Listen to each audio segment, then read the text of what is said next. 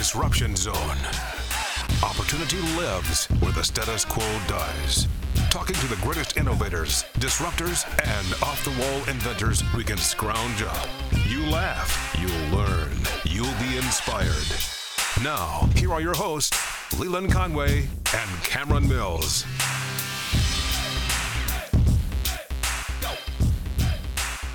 Super excited about today's episode of the Disruption Zone. We have got Senator Rand Paul in the house. Been wanting to get him on for a while, and he has recently actually referred Dr. Fauci for criminal charges to the Department of Justice. Now, we all know that there's probably not going to be anything done with that. You know, they're probably not going to actually do anything because this Department of Justice is completely corrupt. But nonetheless, at least there is an attempt to hold this criminal, this human criminal, this crime against humanity perpetrator accountable. And that, my friends, is an awesome thing. So we're going to talk to Senator Rand Paul about that, along with free speech. He's got a bill that he's sponsoring that they're trying to get passed that would actually protect free speech. Your speech has definitely, your First Amendment right has definitely been violated. So we're going to talk about that and much, much more with Senator Rand Paul. But first, we want to thank our sponsors for this program.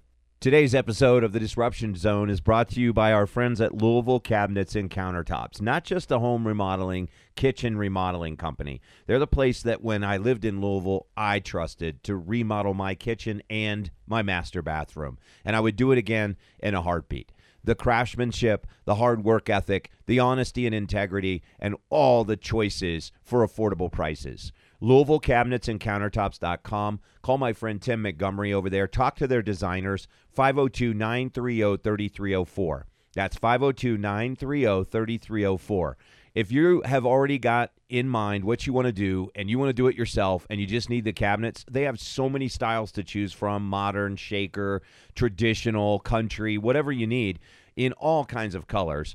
Plus, they can do a custom cut for you for your granite or any other type of hard surface countertop. And if you want a turnkey kitchen remodel, boom, they'll come in to help you design it, get it all done the way you want it done. I'm confident it's the reason or one of the reasons why my home sold in less than a day because of the beautiful work by Louisville Cabinets and Countertops. Check them out, LouisvilleCabinetsandCountertops.com, 6200 Hit Lane in Louisville, Kentucky. If you're in southern Indiana, central Kentucky, Oldham County, this is your place. Louisville Cabinets and Countertops.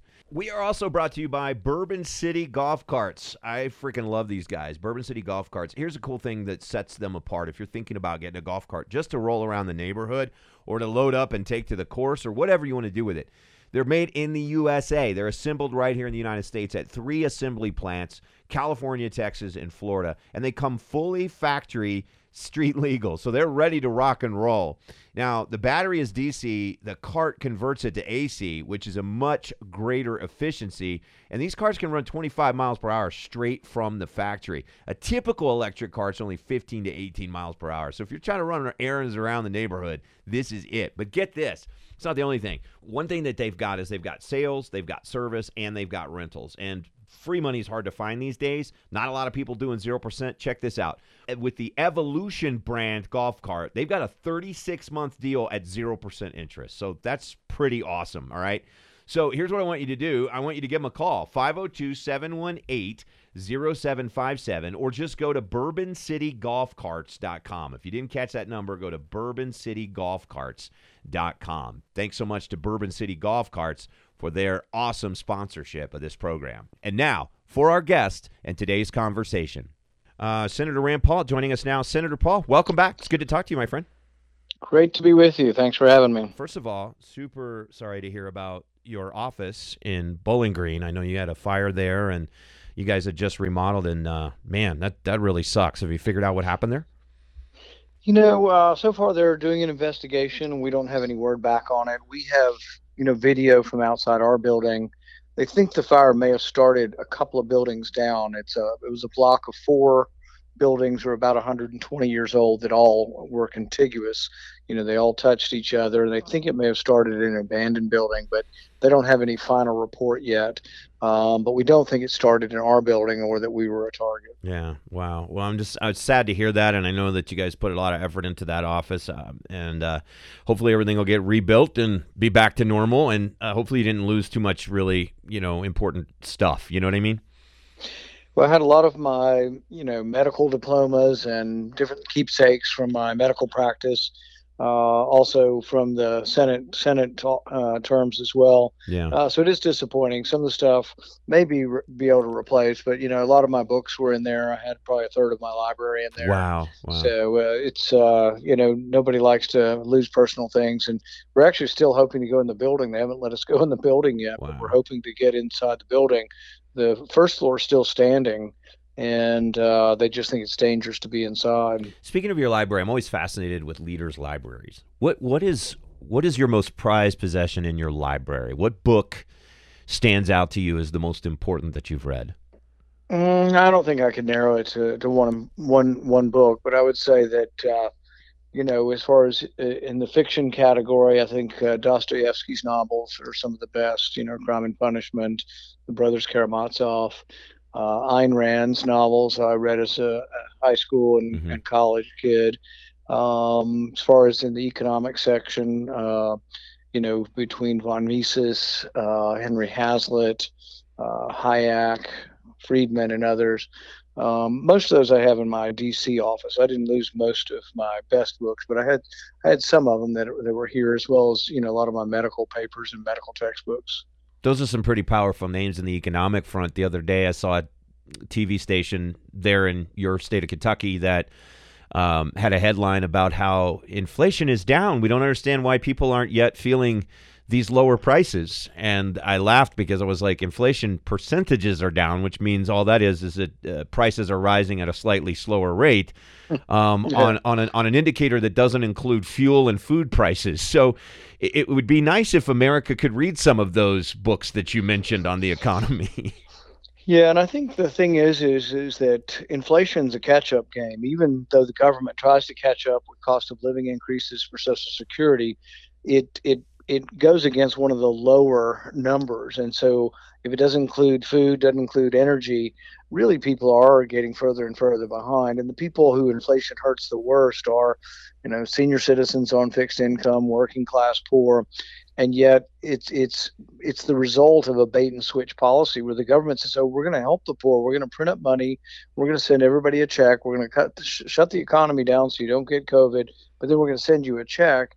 And in the beginning, it seems fine. You get checks and it buys what you think it's going to buy until everybody discovers, that it's a bait and switch and that you really didn't create wealth. What you did was just print up money.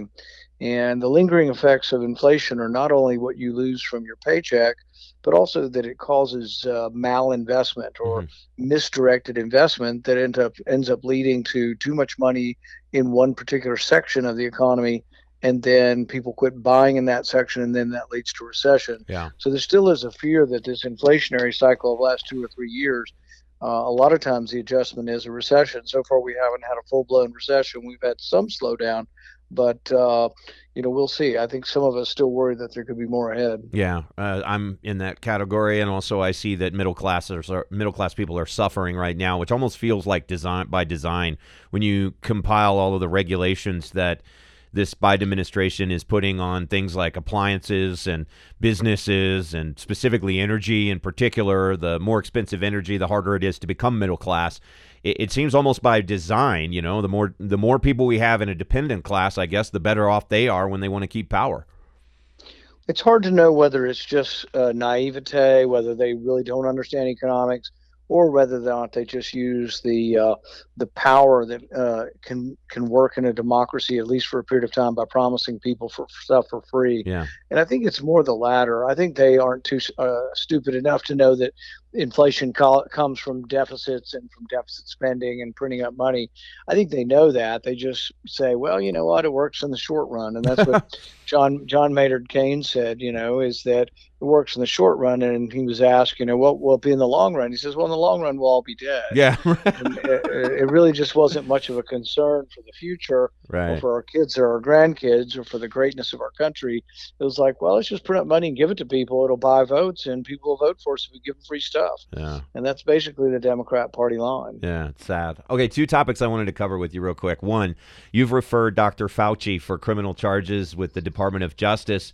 I think there's a lot of people saying, wow, this is a long time coming. I know you've had famous fights with him. Let's talk a little bit about what we know now about the COVID virus and how our government handled it and how he led the way in obfuscating the truth. Well, the reason we've referred him to the Attorney General for prosecution is that lying to Congress is a felony, and there's a 5-year punishment for lying to Congress. During the Trump administration, the Democrats were gleeful about arresting and prosecuting Trump officials and friends for lying to Congress. The reason we know that Fauci lied to Congress is that he's actually admitted it. Now, he didn't admit it in public, he admitted it in private, and he did it such that he wasn't wanting to reveal it, but a federal judge has made him reveal these emails through Freedom of Information Act. So when he came before my committee in May of 2021, he said adamantly, I didn't. NIH never funded gain-of-function research in Wuhan. For a while, he was implying that there was no government funds at all. We quickly proved that wrong when we found the actual articles that were published by the Wuhan team, by the bat scientist over there, and the articles acknowledged that the money came from Dr. Fauci's NIH. So we got him and had him dead to rights on the idea that the money came from the government for this, from our government. But he was still trying to weasel out on this gain of function. He's like, oh, it's not really gain of function. I ran by my experts. You just don't know what you're talking about. Well, now we have an email from February of 2020 in which he says the virus looks suspicious for manipulation, and it's also suspicious because we know they do gain-of-function research there on bat viruses, adapting them to human cells. Well, that's exactly what he denied in May of 2021. So we now have Fauci contradicting Fauci and calling himself a liar, and yet we have an attorney general, Merrick Garland, who's probably more partisan than any attorney general's ever been, and there's not a lot of hope that he'll do his job and actually prosecute Fauci. I remember when President Obama nominated Merrick Garland to the Supreme Court, and everybody talked about what a centrist he was. Boy, have we found that not to be the case. No, I think his True Stripes came out in his bitterness over, being blocked by Republicans to take that seat. Sure. And I think he's truly just a bitter partisan now, with no pretense at all to being to the rule of law. And it's become a mockery there. I mean, this whole idea that a judge is reading through the Hunter Biden, criminal thing where they're going to sort of make everything go away, the plea deal. And in the plea deal, they don't read anything about future prosecutions. But then you get deeper and deeper, and then there's a diversion agreement. You know how you do a traffic ticket? Sometimes they don't give it to you; they give you diversion. You go to speed school or something, or driving class. Well, he got a diversion thing, and they hid the part of the plea bargain in the diversion agreement, so the judge wouldn't see it or have anything to do with it. And the judge sniffed it out, and this is pretty extraordinary. But they were basically promising never to prosecute him again on anything. Yeah, and nobody gets a deal like that. I mean, Paul Manafort had similar accusations and got 7.5 years in prison. Yeah, and Biden's going to skate with 0. There's just doesn't pass the smell test. Yeah. Yeah, I think it's almost brazen at this point. Like they're like, well, we're powerful enough. We don't really care that we know that we're corrupt. Yeah. I don't know where we go from here. It's one of the things that as I travel the country, people are most disturbed about. They're most disturbed about that the justice system seems to treat you different if you're a Republican than if you're a Democrat. Yeah. And it's not just once. We have dozens of officials, and even the former President Trump currently, the way they're going after him. Hillary Clinton was accused of the same things, dissolving her servers in battery acid, hitting them with hammers. A lot of it was classified, and yet she didn't get a thing because they thought it'd be too political to go after, people who'd been in office or were running for president. And frankly, we classify way too many things, and this doesn't get brought up enough. but we got like 75 million items that are classified. Yeah. I think that's over 25 years old. And they can't even get through that. You're supposed to be declassifying them after 25 years, and they can't even get through it. Yeah. And then they do stupid stuff like continuing to keep all the Kennedy stuff classified, which Right. just makes everybody doubt, the veracity of the official story. Yeah. Which kind of brings me to discussion of the idea of free speech. What do you make of Robert F. Kennedy Jr.? They're silencing him. You guys have got the Free Speech Protection Act. Tell me a little bit about this, because we now know unequivocally that the government was, in fact, weighing in, pressuring, violating the First Amendment through the big tech companies. We know this unequivocally. It's been proven. What are the consequences for that, if any? And does the Free Speech Protection Act go into that? Because of Elon Musk, buying Twitter and exposing all of this, we found, an enormous amount of information, more than we would ever hope to find, about the inner workings of Twitter with the government. We learned that the FBI was going to Twitter and asking them to take down thousands and thousands of posts, thousands and thousands of opinions. Twitter said, well, we'll do it, but it's a lot of work. Could you pay us? So FBI paid Twitter $3 million to do the work of taking down speech the FBI Wow. didn't like. Wow. Now, they still deny it to this day, but they went through individual items that were being taken down. In fact, not only were they taking down people who were critical of the COVID vaccine, they were taking down even stories. So if your mother took the vaccine and died tomorrow and you were suspicious that it came from the vaccine and you just wanted to tell everybody she had the vaccine, she died 24 hours later, they were taking stuff like that down, not because it was untrue, because they didn't think that it was good for science. This is a whole Anthony Fauci story about why he lied. It's because the business of science might be threatened. Mm-hmm. And so, yeah, we've got a real problem here.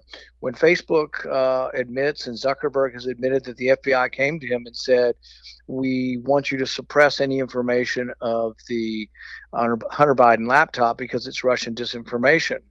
That itself was Russian disinformation. It's exactly what you can't let the government decide disinformation, because it really was Russian disinformation saying Hunter Biden's laptop wasn't real when in fact it was real. So the whole thing, you just can't let the government be involved with determining what speech. So what we have is a bill that forbids the FBI, Department of Homeland Security, forbids any government employees from meeting with, to direct, compel, or coerce any social media company to limit constitutionally protected speech. And the reason we do that is they come to us and they say, oh, we're really not doing that. We're just, working against child sex trafficking and child pornography, things that, we think are bad things and they're illegal. They should be punished.